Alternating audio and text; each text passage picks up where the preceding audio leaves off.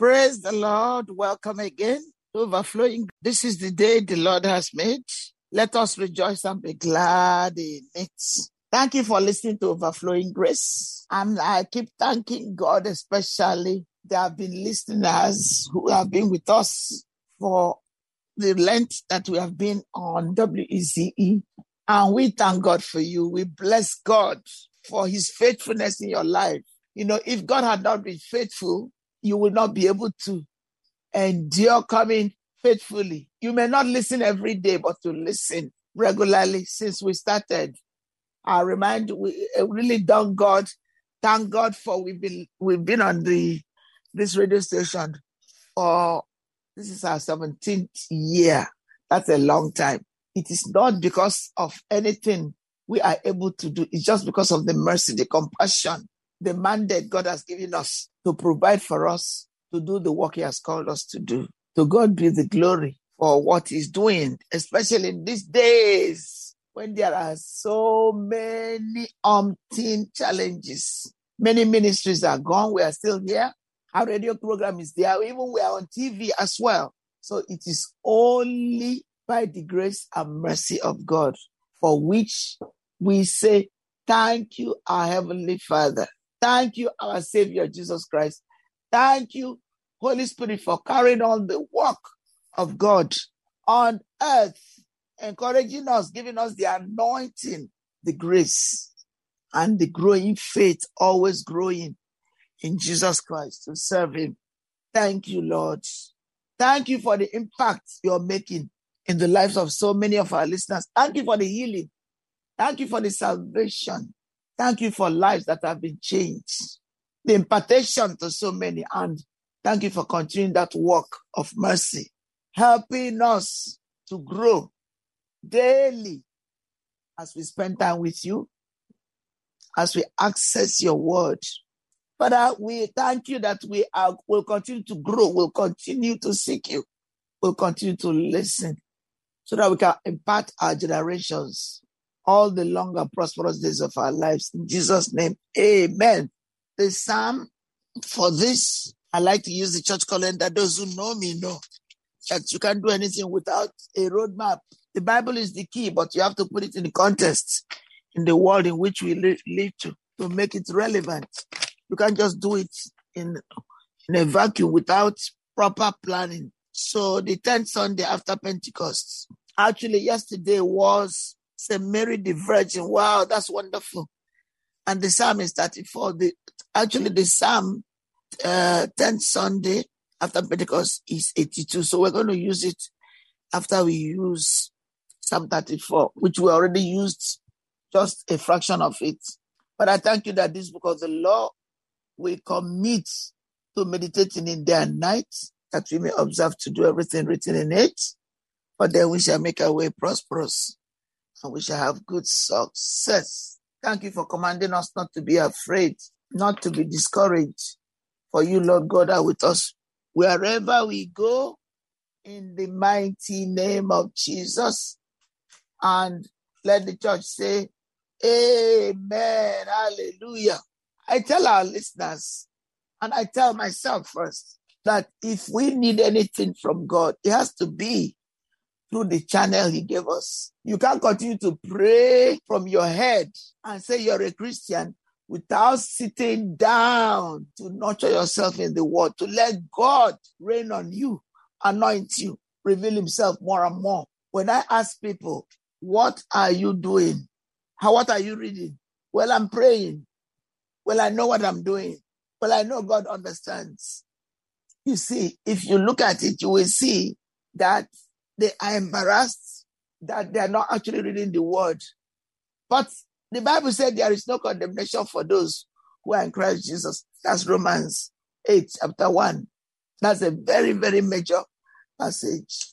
God doesn't condemn us, but we need to read the Bible to get what belongs to us. Spend time with God, one day at a time, hearing his voice, learning at his feet, growing, getting to the next level. What do you have to meet today?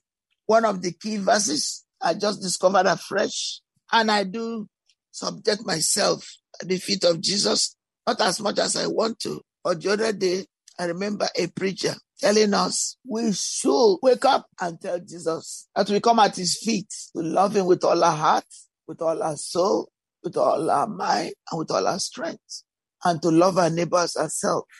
Let us now go to Psalm 31, and then we shall approach it. If it's possible to give you the whole Bible in one sitting, but that will bring confusion. So it's not possible.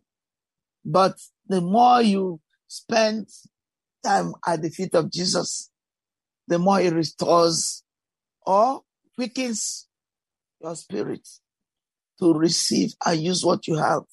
God knows how to restore the time. God restores the time if we are serious with our life with him to do that which is righteous in his sight. Psalm 34, please. I'm using King James. This is the psalm for this week, for the Blessed Virgin Mary. I love that. Yes, Mary is the mother of Jesus. She gave birth. It's the Immaculate Conception, just like Catholics say, but it is divinely done by the Holy Spirit, power of the Holy Spirit. The angel appeared to Mary and told her how much she was favored and that she was going to conceive a holy, extraordinary child, Jesus, by the power of the Holy Spirit. She didn't understand it, but she accepted it. So this is the psalm, and that's a beautiful psalm. So let's go to Psalm 34. We did use the first 4 verses. We'll just continue because when you're having a hard time with a great time with the Lord, the time has a way of just going so fast. And that's good. It's not a problem. But we also walk within the time. Okay, we did read till 3 the last time, not 4. So I'll just continue. Psalm 34, and I'm using the King James. You can use the version, a living version, anyone that you prefer. So let's go to verse 4. Psalm 34, from verse 4 down. I sought the Lord, and he heard me and delivered me from all my fears. And that's Dalet, hey, Hebrew alphabet. They looked on him and were lightened, and their faces were not ashamed. Then 6. This poor man cried, and the Lord heard him and saved him out of all, not some, his troubles. Psalm 103 says, bless the Lord, O my soul, and all that within me, bless his holy name. Bless the Lord, O my soul, and forget not all his benefits, who forgives all thy sins, my sin, your sins. What we need to do is believe it and agree with it. There is no need saying, how can God forgive me? I was a murderer. I committed abortion. I was dishonest. I was a liar. I was a cheater. I was proud. I was full of evil. How could God? I was a druggist. I was an alcoholic. How can God forgive me? Well, we only know what God reveals to us. We can't know God beyond what we are revealed. And for us to be growing, we need to spend time with Jesus. There's no way out of it. If you love somebody, you want to spend extra time with that person. So know that the agape love that God has put in us brings out the love of God. The more you dig deep in that well that never dries. As Jesus told the woman with the issue of blood, the more you're drawing out. So it's progressive revelation. To have the mind of Christ, the word has to be in you as a child of God. You cannot do it outside of having the mind of Christ. The time has gone, so I'm going to be rounding up. Let us do everything possible to please God with all our heart, with all our soul, with all our mind, with all our strength. And if you have not given your life to Christ, If you are going to church, which is wonderful. If you have been helping others, which is wonderful.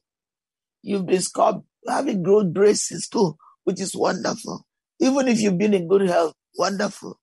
But if you have not made Jesus your Lord and Savior, that's what we're talking about. If you've not given your life to Christ and you're just going to church, I want you to right now ask God to come into your life. There is no time that say this is the right time. Your heart will be touched. You do it by faith. You cannot, there is no writing in the sky, or if you're waiting for extraordinary something to happen for you to know it's the way to go. We are looking for this deceit, to be deceived. All you need to do is say the words. For God so loved the world that he gave his only begotten Son, Jesus Christ, that if you believe, you will not perish. For God did not send his Son into the world to condemn the world, but that the one through him be saved. In Jesus' name we pray. Amen. This is Overflowing Grace.